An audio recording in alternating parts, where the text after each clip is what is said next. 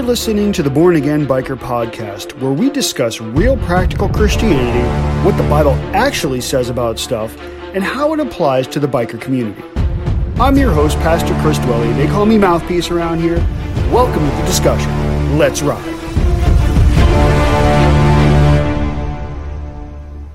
What's going on, everybody?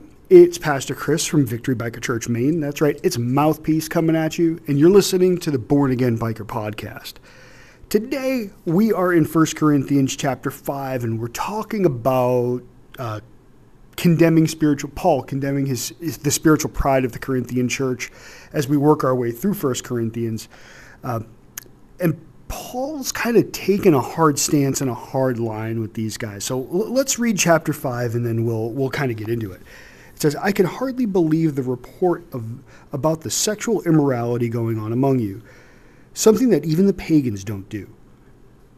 I am told that a man in your church is living in sin with his stepmother.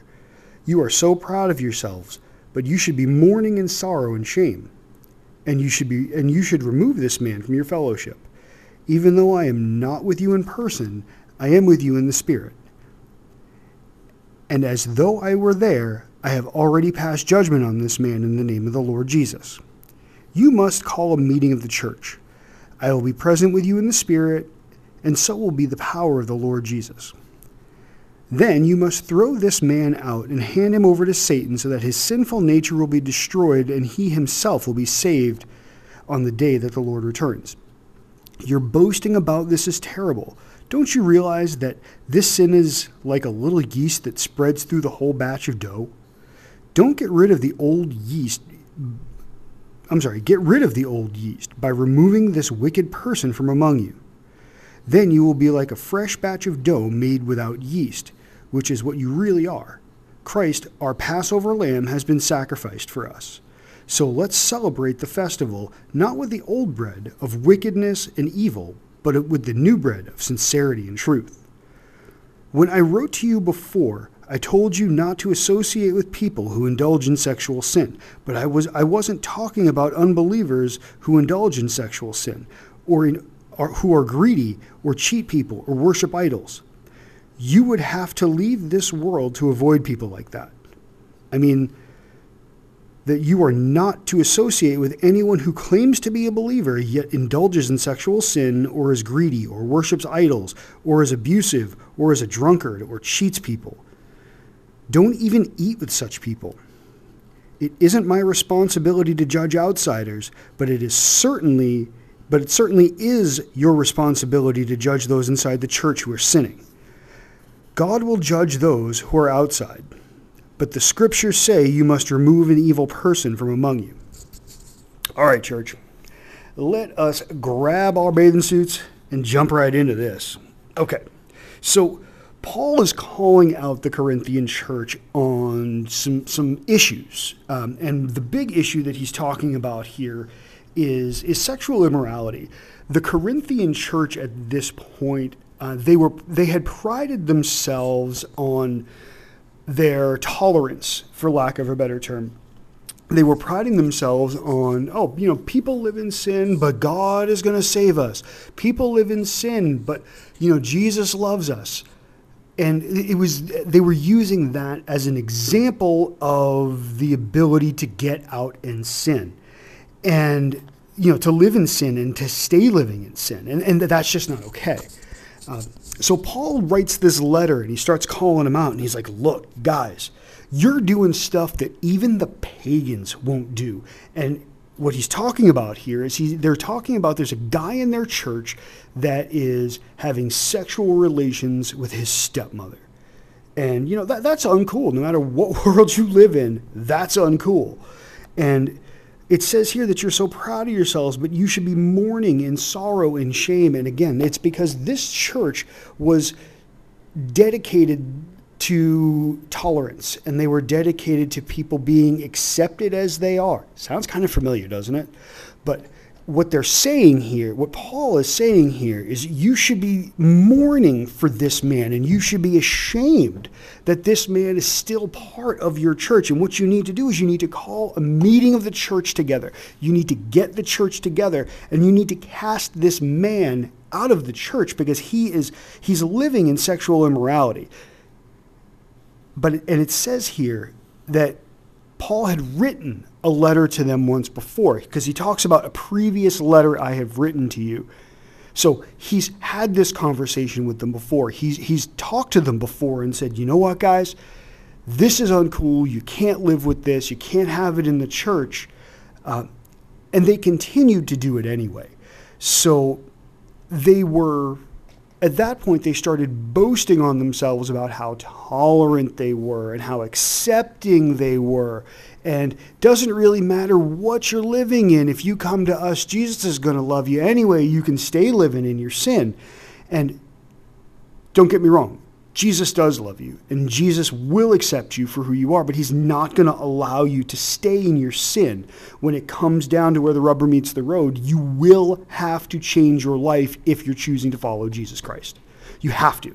There's no way that you can live in homosexuality and say that you're a Christian, because it's against God's word. You can't say that you are living in fornication and say that you're a Christian because you're living in God's word. Now, that's not to say that you can't be a backslidden Christian. You can. Basically meaning you're living in sin and you understand you're living in sin. And when you're going to need to pray, about that. And you're going to need to go to God and say, God, I'm sorry, forgive me of this. And then you're going to need to repent, and you're going to need to turn away and not do that again. So there is a way out. But then Paul starts to talk about how just a little bit of sin, a little of the yeast, a little leaven, can leaven the whole bread. And basically what he's saying is just, guys, a little bit of sin. You let a little sin into the church, and that little bit of sin is going to spread. And because what's going to happen is one person is going to say, oh, I saw that so-and-so is doing this, and it seems to be accepted by the church. That must mean that I can do this too. And one little bit of sin, one little piece of leaven, one little piece of yeast changes that whole lump of dough. One little bit of sin is going to change the whole body of Christ. And look at the way that the church is now, guys. You can't say that one little bit of sin hasn't changed the church of Jesus Christ. We've compromised. We've allowed things to become commonplace that clearly in this Bible it says that it's a sin. But we've allowed it to infect sanctuaries of our church. We've allowed sin to infect and infiltrate into the body of Christ. And that's just not okay. We can't keep doing that. So we have to remove the sin. And Paul takes it to an extreme, and he says, look, you can't associate with people that are drunkards and greedy and worship idols and that are abusive. And, honestly, that describes a lot of the Western Christian church right now. They're greedy and they are idolaters, whether it's worshiping money or their music or whatever it is that is taking their focus off of worshiping God Almighty. They're idolaters. If your focus is on worshiping something other than God, Jesus Christ, then you're missing it. Paul is saying that we can't be around that. We can't have that in our churches. We can't have that in our lives. It's just not okay to be around it. But he's not saying it's not okay to be around it completely. What he says here, he says, avoid these people that are in the body of Christ. That doesn't mean that you can't get out into the world and witness to people for Jesus Christ. That doesn't mean we can't get out into the world and say, you know what, I'm going to go out into the broken world, and I'm going to get out there and I'm going to build bridges and make relationships for Jesus. It doesn't say that. It specifically doesn't say that. It talks about don't be around those people that are part of the body of Christ. Don't be around those people that are that are claiming to be Christian. Don't be around those people. That's what Jesus is talking about here. That's what Paul is talking about here. And the last thing I want to touch on here, guys, the last thing I want to touch on is verse 12. I love verse 12 and 13. This blows my mind because so many churches miss this. It isn't my responsibility to judge outsiders, but it is certainly your responsibility to judge those inside the church who are sinning. God will judge those on the outside, but the scripture says you must remove the evil person from among you. Okay? It says specifically right there, we are not. Why do we want to impose a Christian view on people that have never professed Jesus Christ as Lord and Savior over their lives?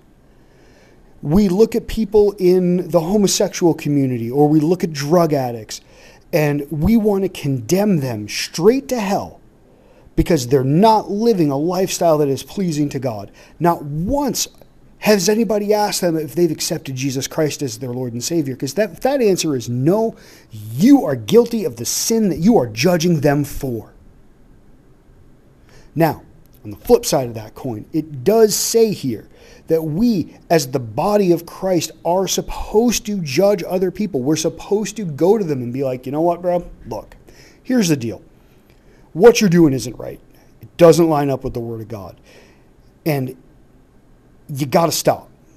And if they don't stop, you go back with somebody else. You go back with witnesses. And if it doesn't stop there, you bring it to the church. And if it doesn't stop there, then all of a sudden they're going before the church, and the church is saying, look, guy, we've come to you. We're trying to help you, but we're going to ask you to leave now. And you're welcome back when this becomes rectified in your life. That's what Paul is talking about when he says that he gives them over to Satan so that their sin can be released, so they can deal with that sin, so their spirit, so that their soul can be saved for all of eternity when Jesus comes back. That is a lot to think about today, church. That is an awful lot to think about. And I hope this gives you something to think about, because honestly, this has got me fired up today. So I'm going to leave this right there. I'm going to say God bless you all. I hope you all have a great day. I love you. I'll talk to you tomorrow. Peace out.